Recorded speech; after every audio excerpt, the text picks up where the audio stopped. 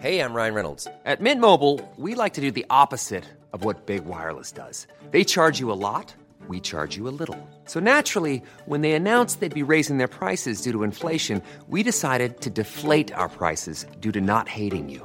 That's right. We're cutting the price of Mint Unlimited from $30 a month to just $15 a month. Give it a try at mintmobile.com/switch. $45 up front for 3 months plus taxes and fees. Promo rate for new customers for limited time. Unlimited more than 40 gigabytes per month. Slows full terms at mintmobile.com. I'm Sandra, and I'm just the professional your small business was looking for. But you didn't hire me because you didn't use LinkedIn Jobs. LinkedIn has professionals you can't find anywhere else, including those who aren't actively looking for a new job, but might be open to the perfect role, like me.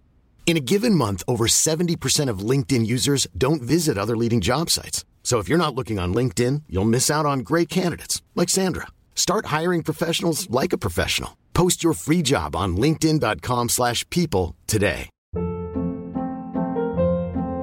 Hold up. What was that? Boring. No flavor. That was as bad as those leftovers you ate all week. Keke Palmer here, and it's time to say hello to something fresh and guilt-free. Hello Fresh. Jazz up dinner with pecan-crusted chicken or garlic butter shrimp scampi. Now that's music to my mouth. Hello Fresh. Let's get this dinner party started. Discover all the delicious possibilities at hellofresh.com.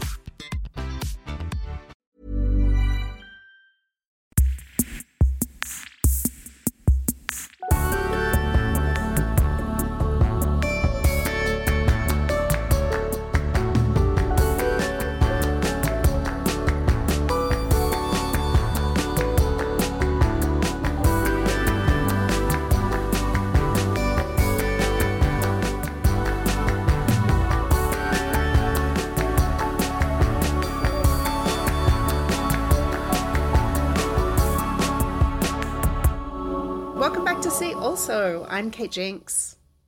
I'm Brodie Lancaster. This is the end of it. Okay. Cheerio. Cheerio. Cheerio to my accent. Hello, Jinx Brodie. is back. I don't know why my voice went so low. But yeah, channeling a chimney sweep there. But Mary Poppins. at your service. I'm so sorry. I'm actually so sorry. Is this really the way we're starting it? Yeah, I guess so. It really doesn't have to be, but it is now. Welcome home, Jinxie. Hey, thank you. It's nice to be in the same time zone.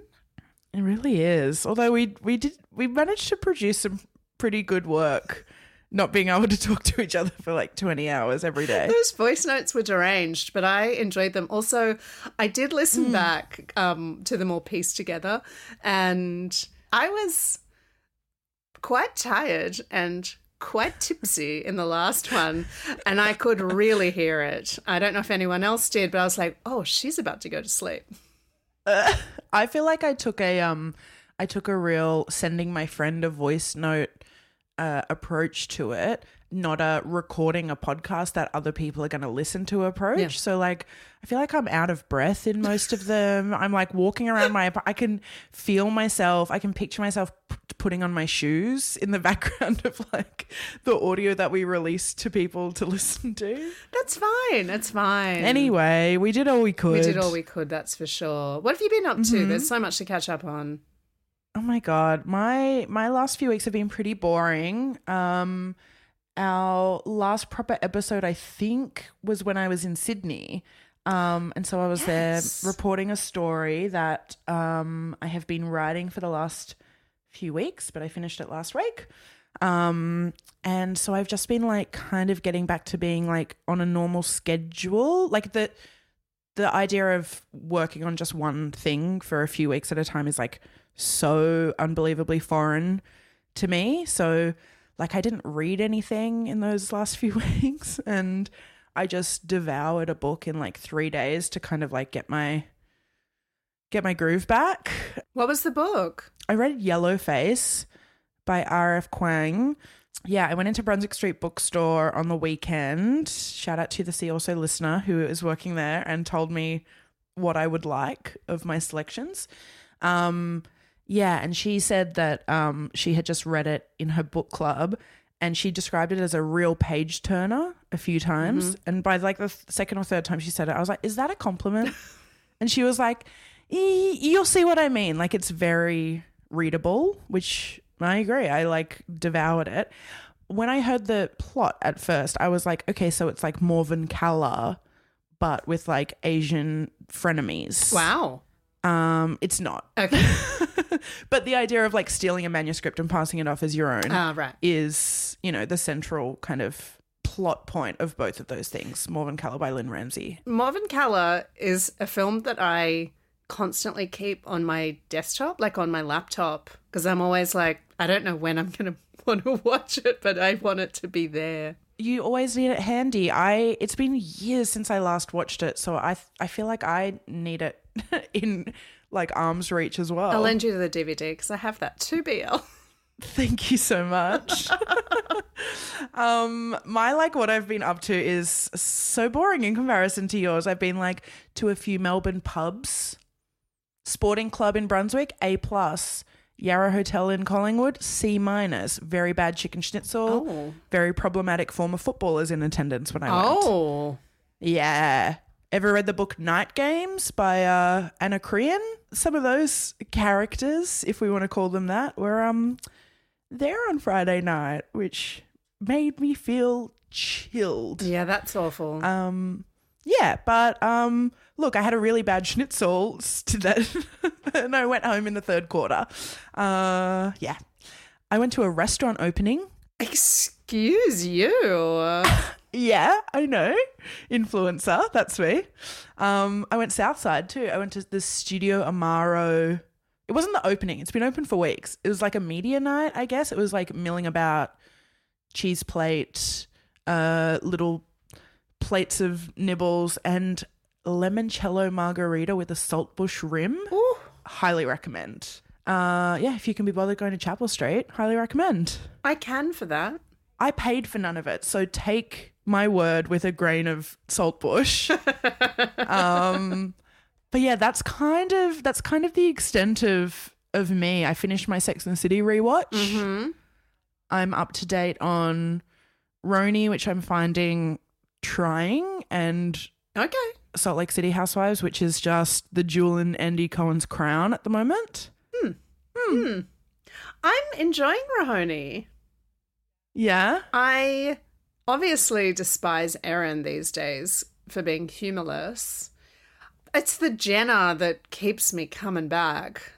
Oh, mazel to Jenna and Cass. Mm-hmm. Fiancés. Yeah, hello, love that. Love that. With Rahoselker, I'm so sorry. One of your worst. One of my worst. With Salt Lake, I actually had like slight issues with one of the scenes that they aired for the first time. Mm. When Heather was in the bus, in the Sprinter van after a big night, I really felt like I should not actually see. This has gone so far for her. I should not see it. And it's the first time I've watched Housewives and actually, you know, like I went through the arrest, everything. That's all fine. Someone in that state not knowing they're being filmed. Yeah, and of course they've consented to it because they're on a reality show. They've signed their life away, essentially. But I really felt like, oh, that is dodgy on the production team's part. Maybe, I don't know. Maybe I'm just being, I don't know. What do you think? Am I being too crazy about it? No, I don't think so. I will be honest, and that thought didn't cross my mind at all because I felt like it was, you know, like how many years did we watch the Roni women go to like the Berkshires and get so blotto, but then the cameras turned off once they got home. And so sometimes, you know, we'd get like snippets of their footage that they filmed with each other where it'd be like Ramona legs splayed, like screeching at Bethany, the moments that the cameras went down. And so I guess this was like, yeah, like a gray area of she's in a private space where she doesn't see any cameras around her. She's obviously, yeah, like you said, like knows that they're around, has signed her, you know, contract, whatever. But has no awareness of what's going on around her. No, because she asked Whitney to shut the van, or she asked for the van door to be shut And then, of course, the smell and what was happening inside was too much for Whitney, obviously. And so Whitney opened the door to go out, but left the door and having open. sympathy vomit, sympathy throw up. Oh, I've missed your Whitney, Rose. Anyway, I don't want to be too... Like, I'm still watching, obviously. I've already watched the next episode. Yeah. But, yeah, I really felt... I was like, oh, is a line being crossed? I don't know. I definitely see what you mean. Yeah, for sure. I was having this might be TMI. I was having like an upset stomach when I rewatched that episode the other day, and I was in my bathroom, bent over the toilet, listening to Heather throwing up in the lounge room. It was like a real, like, it was like when you go to those like cinemas where they jerk you around and like spray 4D. water on your face or whatever. 4D. Yeah. I was having a 5D experience of whole sick. Oh, wow. BL. yeah. Are you feeling better?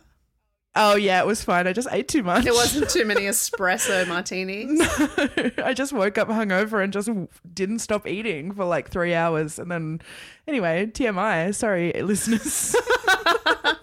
Oh, well. But I'm loving that episode of Salt Lake City. I think just was an instant classic from like Mary Cosby just not joining in on any activity, like hugging Angie and then saying to camera, "Who is Angie?" What is Mary Cosby doing there? Why? I mean, money, but She's doing whatever she wants and making it very clear that what she doesn't want to do, she's not going to do. What she doesn't want to do is everything. I love that Yeah. she's being branded as Meredith's friend Mary. Yeah. You called me a pornography. I never said you do porn, Mary. Who's talking about porn? You said I called you pornography. And then Heather raises her head and she's wearing like a Diamante trucker hat and just goes, "She called you a predator." I know, I did love it. And that is just before Heather had her unfortunate situation. But also that Diamante trucker cat, it took me so long to realise it spelt out cat mom. Did it? I thought it said like porn star or something. Cat mom. Bad girl. Bad girl.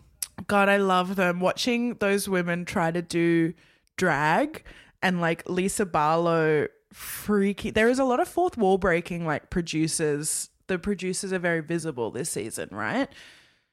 Yeah, you're right. This is something new. And like Lisa being so upset by the idea of doing her own makeup, and so much so that she calls in the producers and is crying about it. Having like a complete breakdown. I have glam in St. Bart's. I have glam in Morocco. Where else? I have glam in Saint Tropez. But I called in glam. It's just in glam. Morgan's here. I paid for Morgan's flight. Morgan's on retainer.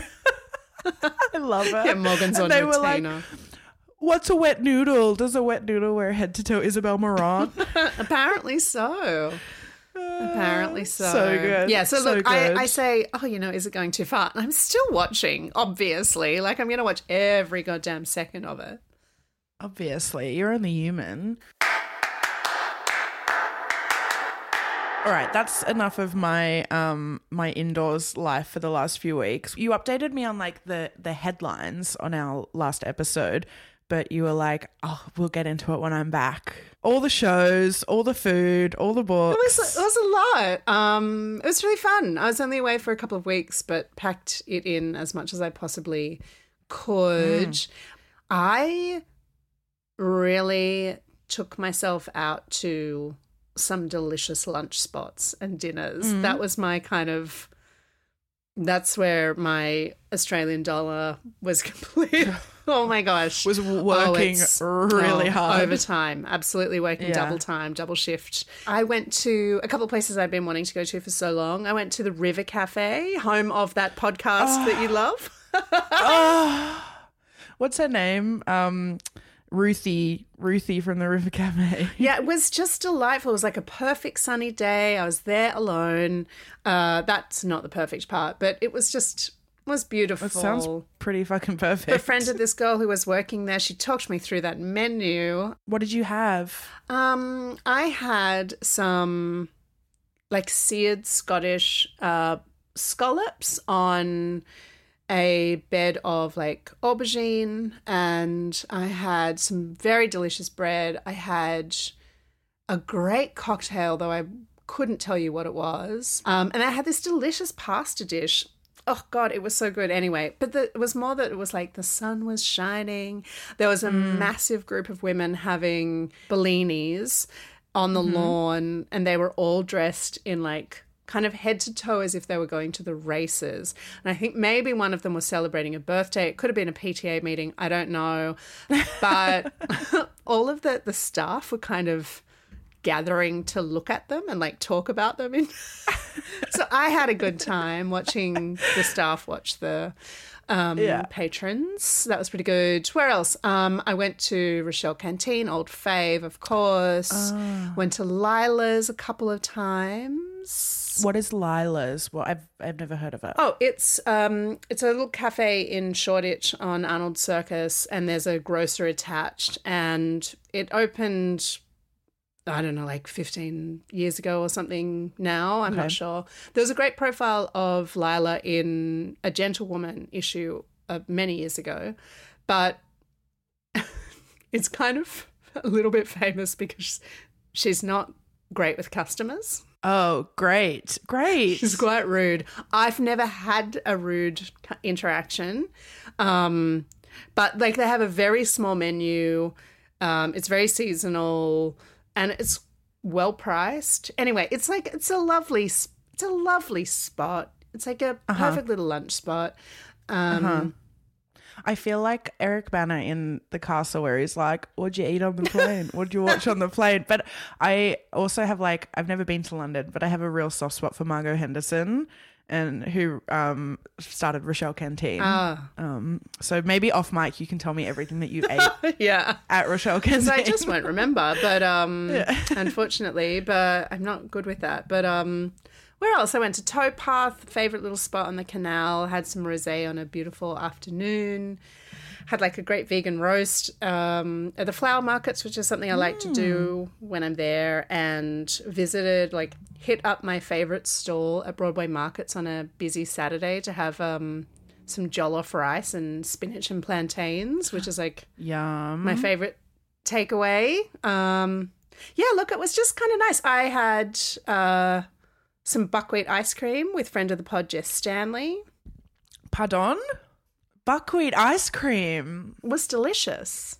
Is it like, does it feel kind of like savoury? Yeah, it was extremely savoury. Nutty? Yeah, nutty and there you go, nutty and savoury. Yum. Yeah, it was very good.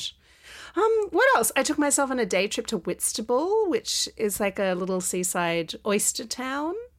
Oh. Took a couple of hours to get there and back, and it was absolutely worth it.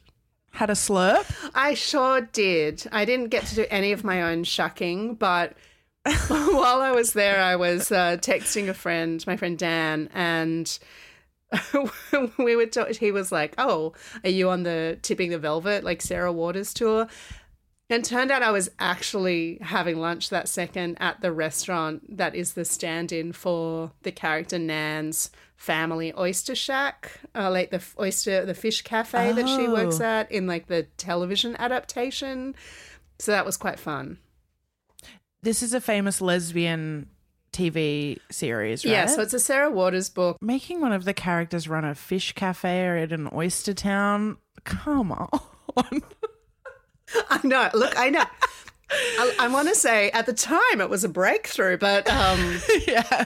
Do you want to know something about oysters? My dad had one of those crude, horrible T-shirts that had a picture of like a woman like riding an oyster, and it said, "Shuck me, suck me, eat me raw."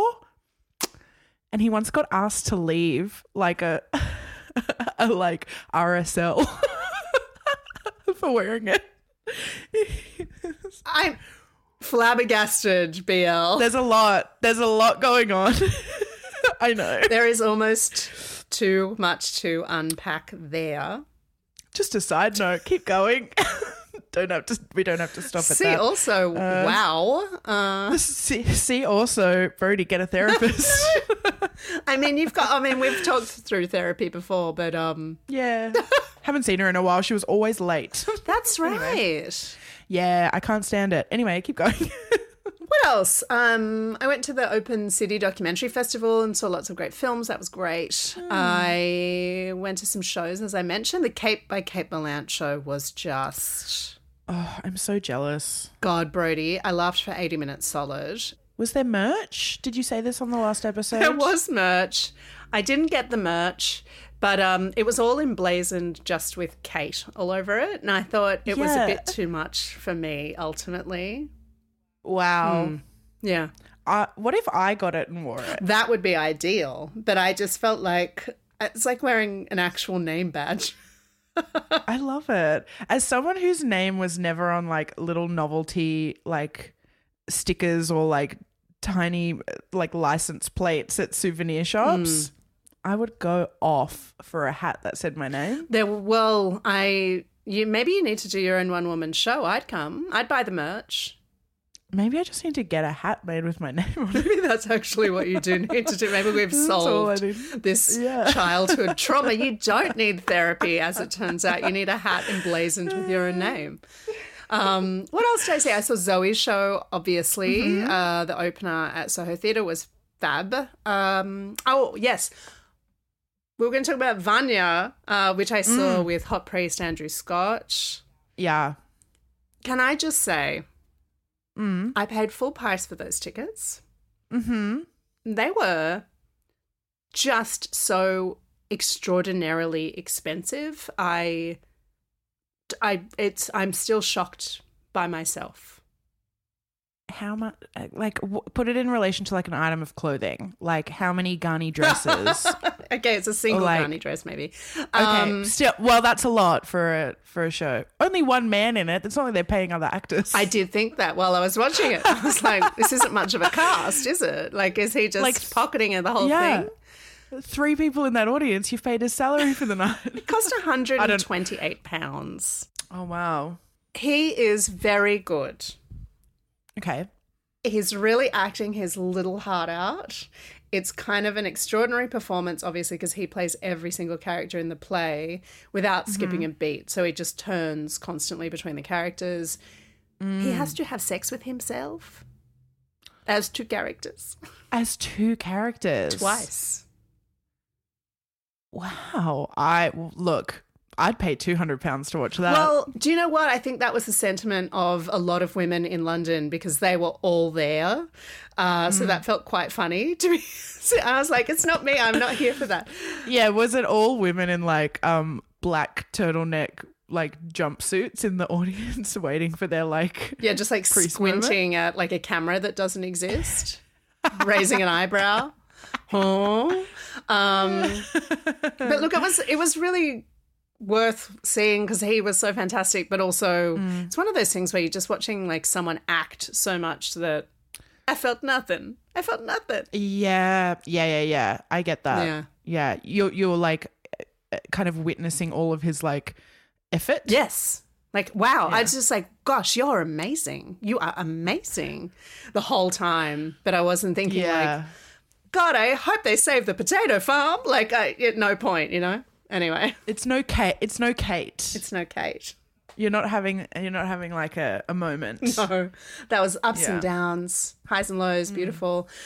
But yeah, look, I just had lots of little catch ups and little bars, as you know I like to do. Love a little drink at the bar. That is my favorite drink at the bar. Oh, BL, since those voice notes went up, I've been getting quite a few people contact me to talk about wide, colourful stripes. Okay. And I've been getting lots of people sending me images of it, and it's a thing. The Mary Poppins fantasy penguin sequence as fashion is a thing. Parasol core. It is, but it's like it's less Japan really? goth, I guess, you know? It's but yeah, it's like a bit more derby. Yeah, Derby Day. That's coming up. Derby. And speaking of, one place I did go to eat that is like bordering on that aesthetic, but in a much more chic way, I went to Cafe Cecilia, which is owned by Simone Roche's brother. Oh, this is in London. In London. And I kind of thought the staff might be wearing a few bows. They were not, but it was very delightful, I have to tell you. This is like the like, pardon me, prissy version of like Chloe Sevigny's brother running a nightclub. Yeah, pretty much. Yeah. Yeah. What did you eat though? Yeah, I just couldn't tell you. Forgettable. Oh, do you know what? I had mussels on toast. There we go. There it is. There it is. On trend. There it is. Did you see Harry Styles around town on his Lime scooter/bicycle, which he's been photographed on, feels like every day this summer? Not a single celebrity sighting, I'm afraid. Not even in New York. Not a single one. Wow. Yeah. What a shame. Where are they? Not hanging out with me, apparently. Picketing, probably. Probably picketing. I was going to ask you. So I went to New York and just had 3 days there. That was it. Which was not enough, obviously. But I was kind of nervous about going over there. It's because it's been 4 years since I've been, and I've spent a lot of time there. And I was really concerned that I was going to fall into an existential crisis as soon as I got there, and. Maybe I did. I don't know. And I was going to ask you, like, what are your feelings about the city and going back? It's been so long. Like, I only lived there for a year, and it's been now over 10 years since I left. I've been back twice for trips in that time. So, like, I haven't spent that much time there since I left. But it's, like, so entirely... The last big trip I went to America was 2016. So it was, like... before Trump got elected, before COVID, like a lot of time has passed since then. I don't know. I feel like my like connection to the city is quite tenuous now. Not that it was ever like that strong, but like, you know, my closest friends who were there are no longer there. One's moved back to Australia. Friends I made who lived in New York have moved to like more affordable places or like had families and stuff like that. I feel like I would be going now with a real kind of, this might sound cringy to say, but like a list of like places I want to go. Like half of the list would be like places I want to go for nostalgia, and would probably be a bit disappointed by what's happened to them or things that have closed that I had a real affinity for. My favorite Polish restaurant in Greenpoint, RIP. But like, I feel like the other half would be just places I've heard people talk about on podcasts or like in New York Magazine, and like just going to see things in real life and being like, oh yeah, that lives up to the hype, or that doesn't. Sure. Yeah, look, I just visited a few old faces. I mean, we weren't there for very long at all. And I was just really there to catch up with friends. Because I've still got lots of friends over there and connections. What's the first place you go when you go back to New York? It's usually just friends' places, but then outside of that, there is a bar that I always go to, and it's generally one of my first port of calls. It's in the East Village. It is absolutely not a place I would ever put on a recommendations list, like not for anybody, because it is a dive bar, but it's not like a very cool dive bar. It's just somewhere that I kind of sought a lot of solace at a particular time in my life. And so I am just like drawn back into this like tiny cavernous space, and it always feels a little like Christmas in there. Anyway, it's an absolute favorite. Wait, what's it called? I'm not telling. Jinxie. This is like a weird riddle. You got to keep a few places for yourself, right? But describe on a podcast? Yeah. Why not? I always go to Bemelman's, which is always a favorite. Julius. Always go to Julius's. It's like the oldest gay bar in New York. I always tip very well because I feel like I'm paying like a lesbian tax, because it's really just for men, essentially. But it's still my favorite. It was featured in Can You Ever Forgive Me? My friend Anton just moved back after 10 years in New York. We moved there together. I lasted 1 year. He lasted 10. And he is now living back in Melbourne. It was his birthday about a month ago. And he kind of recreated his favorite Julius birthday tradition at his house. And it was so nice. We had martinis and he made hot dogs and because he was like, what would I be he was really sad to be away from New York, and he was like, what would I be doing? I'd be at Julius having a hot dog. And then he made, which I guess they have at Julius as well, like vegan chicken tenders, which we tossed in buffalo sauce, and he arranged around a little bowl of ranch with like celery sticks. Great. It's the only place I order a grilled cheese from.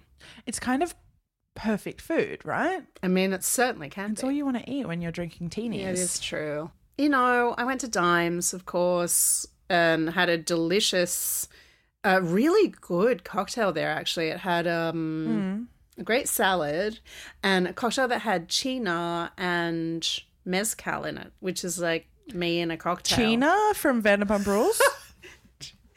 No, it's like marrow made from artichokes. You teach me something new every day. Oh, BL, I have news. You know how you were quite disappointed with the fact that I dropped off the football wagon? Yeah. I mean, I kind of expected it, but yes. I lasted exactly a week on that. I went to a WNBA game. Oh, I saw this on your Instagram and I loved it because you got the acronym wrong. You said WNBA and I was like, I love this. What? I actually love. What? It's N, National. Women's National Basketball Association. Gotcha. Well, I've still got a bit of work to do. I loved it. Yeah, a friend had bought a box and it was just full of lesbians, New York lesbians. And you at were the like, women's basketball I'm there. game. And I was like, yes, absolutely, count me in. Thank you very much. And it was such a hoot. I was an instant fan. I was suddenly like, I used to play basketball in high school. I'm tall. I could get back into it. Maybe we found your sport. The week before I went, Fran Lebowitz went. She didn't go the night I was there, but she was there last night. Oof. Oof. Of course she was. All right, we found your new thing. You know, Emily was a basketballer. Maybe you two can I did not know. start dribbling together. I don't know. We've been dribbling for like 20 years now. Oh, I've got a little C also for my trip, actually. Yeah. It is something to read by Olivia Lang, and it's called The Spoils, and it was written, it's like a little essay written for Chantal Joffe's show, The Eel, which I saw in Venice. Anyway, it's a great piece on just like a couple of days in Venice, and it really captured the vibe. So we'll link that in the show notes. Oh, great. Venezia. Venezia. I'll never stop that accent. Cucina.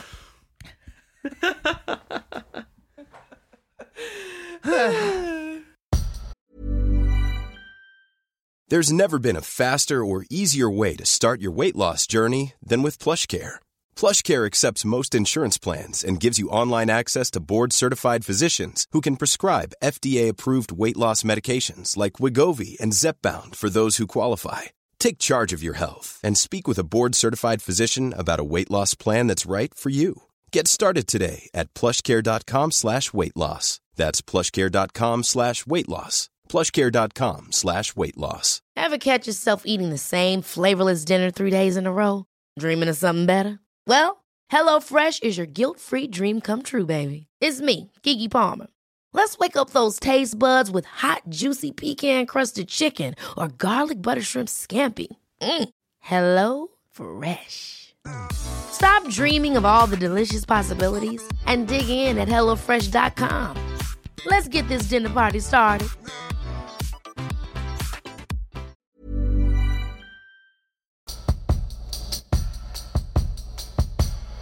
Jinxie, there's an article that I've been dying to talk about with you on the pod.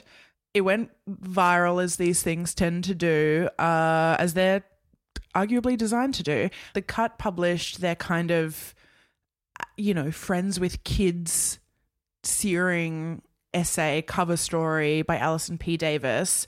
Tell me about your experience reading it. What do you think? What are your feelings? I've got a lot of feelings about it, I suppose, and also not enough. I Firstly, it made me feel quite extreme guilt as a childless person that I wasn't doing, and this, I don't think that this is what the article at all was meant to inspire. It's just a very personal take on it. But I really felt like, oh God, I'm not doing enough to help my friends who have children. I do not have children. I won't have children, and they need some more help. So that was my initial reaction, just reading kind of the struggles that and I think there was one comment, it was like, mums don't, this is like very gendered, but mums don't offer other mums help, they just do it. And I thought, oh God, I should probably be that proactive person.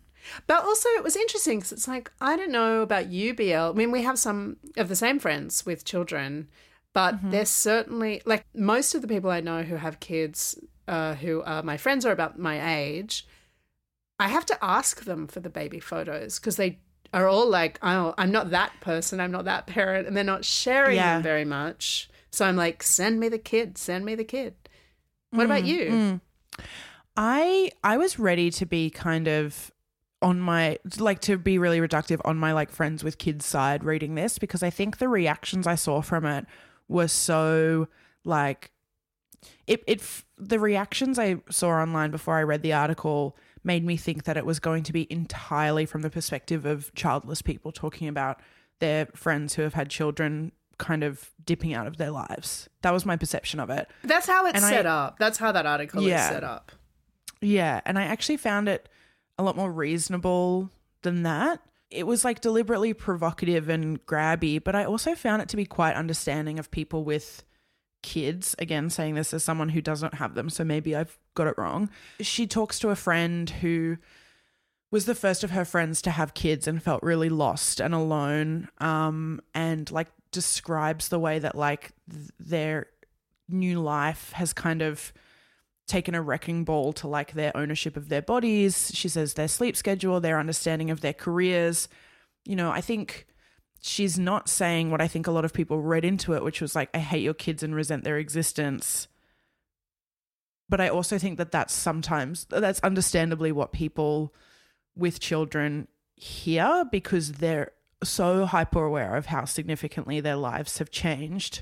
And that's why these conversations so rarely happen with them, you know? Like, part of this article, I think, said the quiet part out loud, but it also, I think, reinforced why these conversations don't happen a lot of the time. Like, you know, you hear from someone, a person called Ashley who has a child, who says that she felt, she said that talking to her child-free friends about things that are going on with her baby made her feel like boring and rigid and fixated on her kid and ashamed that she wanted to talk about her child. And I, like you, like I care about the children of my friends who have them. Like, I care about my friends who have kids, but I also understand why they feel that way, because they have, for the most part, absorbed this idea that like when you have a kid, all you want to talk about is your kid, and that's like embarrassing or shameful or something to be like, you know, to cringe over unless you're talking to other parents. Yeah. So yeah, I feel like it blended a lot of perspectives, but also if I were one of Alison P. Davis's friends who has had children, imagine their group chats about her in this article. I can't imagine a result of this article that is not just like the implosion of many friendships. No, she really went there, didn't she? The reason why we don't have these conversations is because you don't really want the fallout. You don't want the aftermath of having these difficult conversations that are so loaded. Like, they're so loaded about guilt and shame, and like people dealing with the fact that they do have children and other people dealing with the fact that they've chosen not to or can't have children. Like, it's one of the most sensitive topics, of course. And yeah, I'd be pissed if I was like a friend of hers that had a kid. I'm quoting here. A bigger part of me than I would like to admit was irritated. When did all of my interesting friends become so conventional and heteronormy? I felt disappointed in the squaring of my friend group. I'd imagined my adult life as a certain kind of dinner party attended by people who lived all sorts of different lives with and without marriage and children. And look, this is really just her perspective, because reading this description of like, I imagine my adult life as like some people married, some people not, some people with children, some people not. And I'm like, that's describing my friendships and my life. So I'm kind of like, Alison, do you just have only like 2 friends and they both got married and had kids at the same time? Yeah, I did feel that. I mean, I guess it's just, I don't know, because we're different ages. I don't know if you've noticed, BL. I've got a couple of years on you, unfortunately. But I have lost touch with like a number of friends who do have children, but I don't think it's through kind of moving or being in a different place in life or different career or that kind of thing. I don't think it was ever really about the kid. But that said, it would be so difficult to try to, like in the article, she talks about one couple who like go out of their way to be like, we're still the fun parents, like we're still the fun people, we're still partying all the time, we're going clubbing. They also have a full-time nanny or something. So I don't know. It's just like you just have to be able to fit in with someone else's schedule and not expect them to be able to still fit into yours, I suppose. Yeah, it's all about like availability and time, right? But I have that with friends who don't have kids. Absolutely same. Like this is not a brag, but like I'm not very available and I don't have a partner or a child. I have one clingy cat, but she can be left at home. And I was thinking as I was reading it, you know, because they talk about like people who have children often find friendships with other parents, etc. And it made me think about like the friendships I've kind of forged in the last few years have been the new ones. You know, I haven't cut anyone off or like, you know, I haven't for the most part lost many friends, but like the new friendships that have become really important to me are largely with single women. And so that's like a separate element to it as well, is like it's not just that we find people who can relate to our experience as parents, it's also like as, you know, our relationship status and like things like that. Yeah, that's really interesting that, that's something you've because that's so organic as well. It's not like I'm going to go out and meet other single gals. Like maybe it is. I don't know your life, BL, but it is really organic. When I was in New York, I was kind of thinking about, you know, like my friends. I really gravitate so much towards like gay men, and a lot of them are coupled up, but it's. Yeah, and like none of them have children also. That's like, is this a thing? It's because all of the lesbians I know have kids now. I don't know. Yeah. There's like, I mean, I love for them. I have no problem being like the single person with my couple friends. So many of my friends' partners I have independent relationships with, but there is sometimes when you don't want to be the fifth person or like the only person who's leaving by themselves at night or whatever, you know. I really did love towards the end of this piece where you know, there was a dad who suggests something that I really love doing with my friends who have kids, which is like coming over to help with bedtime and then hanging out for a drink after the kid goes to sleep. Or like Samin Nosrat in this piece does something that I would love to do, which is like a weekly dinner, like cooking for people, being fine with like they leave when they need to leave. You know, she said, I'm going to figure out how to come to you. I want to see that baby. I don't resent having to do a different kind of labor. And I think that's a really nice element of friendship that we don't often talk about, is like, I'm going to care for you. Yeah. I mean, she just comes across so well in that article, doesn't she? Oh, I mean, in every way. I know, Angel. but I was a bit like, it's a bit much, right? Like, I mean, she's cooking that leg of lamb anyway. It's just that she's sharing it with kids. Good for her. I guess at the core of it, with that article, I mean, I do understand, and I don't think it's just me, a childless woman. I think that a lot of parents would have this. It's like sometimes you do want to be at a party where there are no children. Like I think that most of my friends who are parents want to leave their feel that way as well. kid alone sometimes, you know? I don't think that's such a bad thing to say or admit. But it's not like not every occasion, but I've never had like an experience where I'm like, wish I'd left the baby at home. Like I'm always like, No. I want to, you got to see the baby essentially. You got to see the baby. If anything, I'm like, pass me that baby so I can hold them. Like you have your hands free to like eat your mussels on toast or whatever, but I want to hold that baby because you get to all the time. Drink that Sheena cocktail. Drink your Sheena Shea. I love my friends' kids. I love that we like figure out how to show up in each other's lives.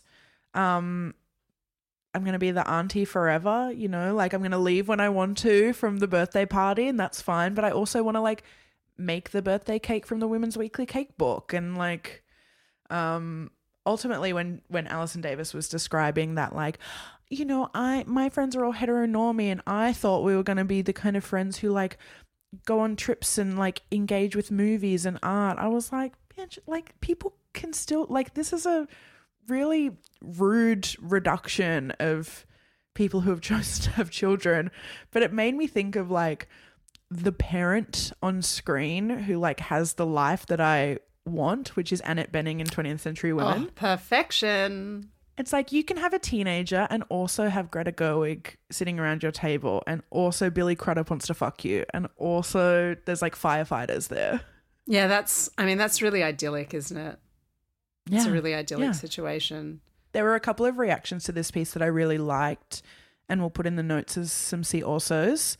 Anne Friedman, the journalist, has a newsletter, famous newsletter, and she wrote one where she talked about the idea of reproductive identity, which I had never heard of before, but apparently is a thing, and how it's like, you know, there's a fluidity of whether people have children or not. It's not always a choice. It's, you know, it's not just chose to have kids or didn't. Oh, I want to read that because that's something that doesn't really come up in the article at all. There's like one parent who fosters in the article, but yeah. And a mention of someone who maybe couldn't have kids and found it hard to be around their friends who could. But yeah, it's like far from black and white and this intense binary thing, which was a really nice thing to mention. And she also left a really juicy footnote where she said she once pitched the Cut a story about reproductive identity and was swiftly rejected. The binary is clickier, I guess. Oh, I love that. Oh my gosh. I don't know if you noticed, but Top Chef just... He sprang up behind you. He wants to read it. He loves the Substack. He loves gossip, this dog. A different Anne with a different newsletter, Anne Helen Peterson's newsletter Culture Study. She has a newsletter called How to Show Up for Your Friends Without Kids and How to Show Up for Kids and Their Parents, aka How to Be in a Community, which was really nice. And she had another newsletter which was called How to Kid-Proof Your Friendship, and she recommended in that a book by a writer called Raina Cohen called The Other Significant Other, Reimagining Your Life with Friendship at the Center, which I'm keen to read or just Google. Yeah, that sounds good. I just remembered, do you remember that article that went really viral? I think it was in the New York Times, and it was written by someone who just came out as saying, I love my husband more than my children. Do you remember that piece? And it was, and like people were so angry about it, like completely outraged that this woman had said that she had a different kind of love for her romantic partner than she did for her children. The person she met and chose to have in her life, random. Yeah. The only thing I hope with friends who do have kids is that I will always be there for them when they're having a problem with their parents so that they can like run away because of their bitch mother. Do you know what I mean? Like, yes. I'd be like, yes, come in. You're safe, my child. I'll take you out.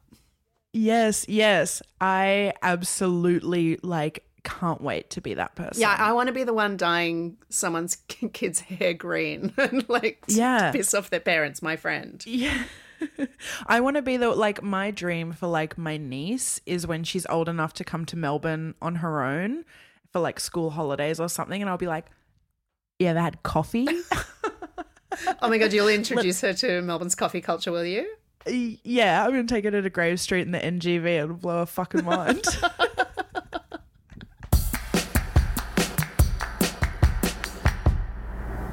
BL, it is time for alsos. What is your first one? It's been so long between drinks. My first one is a watch also. It's a very belated one, kind of. It's a movie I saw at MIFF that made a very swift arrival in cinemas, thankfully, so I got to see it again last weekend. It's Theatre Camp, directed by Nick Lieberman and Molly Gordon. I laughed the entire way through it the first time. I laughed the entire way through it the second time. I cried at the final musical number. I cried at the final musical number again.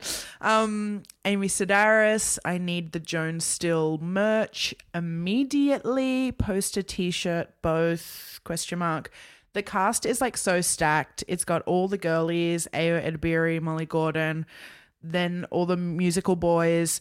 Patty Harrison's in there, but my favorite cast member is Owen Teale, who plays the like fashion or like costume teacher at the theatre camp, Gigi Charbonnier.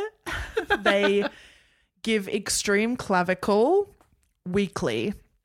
It reminded me so much of so many formative movies for me, like Camp Nowhere, Wet Hot American Summer, the first third of Nancy Meyer's Parent Trap, which I watched a couple nights ago.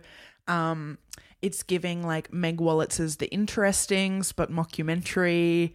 And like the opening kind of moments where it's Amy Sedaris and her like right-hand woman trying to recruit kids to come to this theatre camp. I was like, this is drop dead gorgeous. There's Waiting for Guffman, Inspo, you know. There's so many faves. The list of alsos is long, but like, get yourself to a theatre to see Theatre Camp immediately. I concur. It's a very fun film.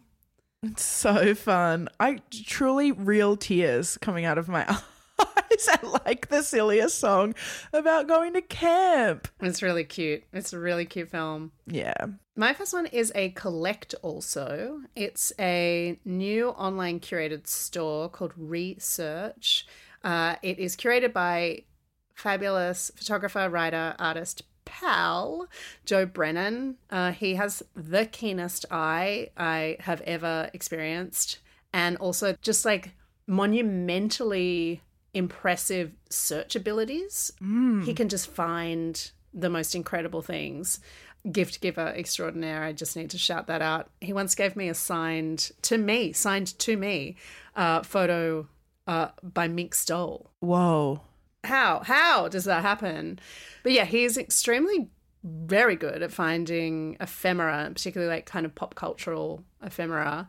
And so now he's selling it online as Research, and it has some great things up there. At the moment, he's got an original Japanese film program from 1994 for the release of Totally Fucked Up by Gregor Araki. How did he find that? I do not know. He's got lots of rare fashion mags and Kenneth Anger's Fireworks on VHS, and favorite, I Shot Andy Warhol soundtrack on cassette. Okay, wow. Where am I going? What's the website? Research? Yeah, you're going to re-search.store. Oh, and I've got to say, he's priced them very reasonably.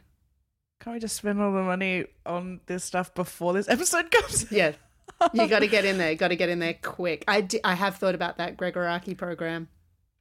All right, wow, I'm about to spend money I don't have. Thank you, Joe. Thank you in advance. Thank you, Jinxie. My next one is a subscribe also. It's a newsletter. It's written by a New York-based writer, Jamie Allison Feldman, aka Jamie AF. I've been following her on TikTok for a while. She started posting videos there under the username Real Girl Project, where she essentially was like, I'm coming clean about my debt and my relationship to money. And it's very unvarnished content. It's not like whimsical videos of like someone lighting a candle and talking about like, I had a no spend day, I just went to the gym, you know, like she's She's hustling. She's like a freelancer. She's seeing her friends and being social, but doing it in a way that is really conscious of her budget. And she now has a newsletter, and the last few issues have just been so good and so relevant to my life in a way I wasn't quite expecting. She wrote one about how FOMO was kind of one of the big reasons that she got into debt. She wanted to accept all invitations. She didn't want to say no to things and then never be invited again. And she's just done a 2-part series on kind of like the psychology behind the mental health kind of relationship between her and money, talking about like essentially being a people pleaser and how that contributed to a lot of her debt. It's really great. I really love it. And it's kind of just helpful to read real stuff about people's relationships to money and not like try selling everything you own on eBay to make a little extra side hustle money or something, you know, like actual human being. I love reading about people's relationships with money. I always find it fascinating and helpful, and I need to read that immediately. Yeah. I'll send it to you, and then we'll I mean, we're going out for drinks in a couple of days, but maybe after that we can hang out at one another's homes. We'll draw up our budgets together. Beautiful. Yeah. My next one is a listen also. It was a soundtrack to my London trip. I think I mentioned it in a voice note, but it's Romy from the XX, her solo album, which is called Mid-Air. I just listen to this on repeat. I love to like pick an album, particularly like a new one, and just listen to that when I'm in one specific city, and it just sort of becomes a soundtrack of that particular trip. And so when you listen to it later, it always pulls you back to that time. And this was perfect. I don't listen to a lot of like quote unquote dance music, but because I often find it a little too perfect or like so overproduced or something that I can't really get I find it too slippery, I suppose, with something so glossy. But I'm just loving this album. It's really great. She's worked with a lot of producers I am completely unfamiliar with and don't care about, that everyone seems to be very impressed by. But there is a limited edition pink, like hot pink, neon pink vinyl of it that you can only get from independent record stores, which we love and support. So I would suggest going that way with it. I just Googled to see who the producers were, just to be like, do I know any of them? Fred again. One is Fred again, but Beverly Glenn Copeland is on there, who I love and adore. So fun. I still haven't listened to the Romy album. I got a hot tip for me. I love this. We're just back to giving each other things to enjoy. Yeah, I know. I love it. It's very good. But yeah, look, it's a banger. I love it. My last one is an eat also. I'm highly recommending Massa's Bagels, which you can get most, but not all, Saturdays at Carlton Farmers Markets. They happen from 8 a.m. on Saturday mornings. I went and got some a few weeks ago for the first time, and truly like life-changing sourdough bagels. Insanely chewy, really good flavors. They do bialys as well. They do kind of like collabs. I got a like local trout roe, I think, on my bagel, and I guess they did a collab with some like roe producer. They do like smoked trout spread, just like not your average bagel with cream cheese, which we love and adore, but something that's like a little fancy at a market. Don't mind if I do. An elevated bagel, if you will. Sounds like a Top Chef you challenge. Said it, not me. Yeah, it really does. My last one is a read also, but it's kind of a cheeky read also because it's a read also times 2. Let me explain. So the first part of it is Charlie Porter's new book, Bring No Clothes, Bloomsbury and the Philosophy of Fashion. He also wrote a book called What Artists Wear, which I think was an also of mine a while back anyway. And if you are not prepared to just go in and get the book straight away, this is where the two-parter comes in. There is a great profile of the book, Charlie and the Exhibition, in the latest issue of The New Yorker. It's called The Bloomsbury Group is Back in Fashion. It's by Rebecca Mead, and it is an excellent, excellent read. It's like separate to the book. It's beautiful. Chic. Thanks so much for listening to this week's episode. Don't forget our live show is coming up really soon next week when this episode comes out, I think. See also live at the Wheeler Centre, Tuesday, 10th of October, 7:30 p.m. It's part of the Wheeler Centre Spring Fling program, which is happening for the first half of October. Our event is going to be me, Kate, Maria Angelico, and a special surprise guest. We have heard that tickets are selling kind of fast, but there are still some available if you want to come hang out with us IRL. And if you do that, you can use the discount code SEEALSO, all caps, no spaces, to get 15% off your ticket at wheelercentre.com. I'm excited about it. I cannot wait to see you there, BL. I hope you turn up. Yeah, the way you phrased it made you question if I will. Yeah, I might come. I'll see you there. As ever, leave us a review on Apple Podcasts and give us a little 5 stars if you please. We would love you to do that. It helps us reach new people. And we also just like to read them and feel good about ourselves. Who am I kidding? Truly.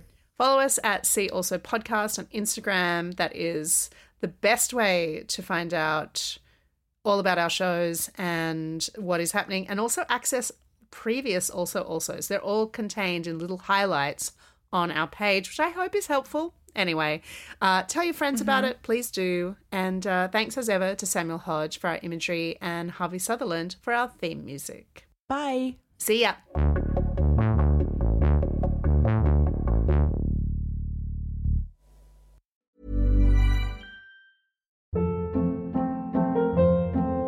Hold up. What was that? Boring. No flavor. That was as bad as those leftovers you ate all week. Keke Palmer here, and it's time to say hello to something fresh and guilt-free. Hello Fresh. Jazz up dinner with pecan-crusted chicken or garlic butter shrimp scampi. Now that's music to my mouth. Hello Fresh. Let's get this dinner party started. Discover all the delicious possibilities at hellofresh.com.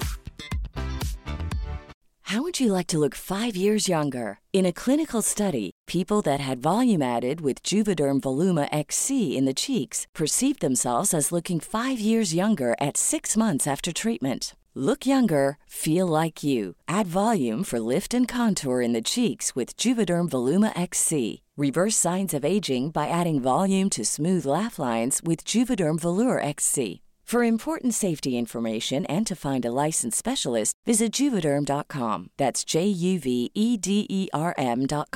Not for people with severe allergic reactions, allergies to lidocaine, or the proteins used in Juvederm. Common side effects include injection site redness, swelling, pain, tenderness, firmness, lumps, bumps, bruising, discoloration, or itching. There's a risk of unintentional injection into a blood vessel, which can cause vision abnormalities, blindness, stroke, temporary scabs, or scarring. Talk to a licensed specialist to find out if it's right for you. Mom deserves the best, and there's no better place to shop for Mother's Day than Whole Foods Market. They're your destination for unbeatable savings, from premium gifts to show-stopping flowers and irresistible desserts. Start by saving 33% with Prime on all body care and candles. Then get a 15-stem bunch of tulips for just $9.99 each with Prime. Round out Mom's menu with festive rosé, irresistible berry chantilly cake, and more special treats. Come celebrate Mother's Day at Whole Foods Market.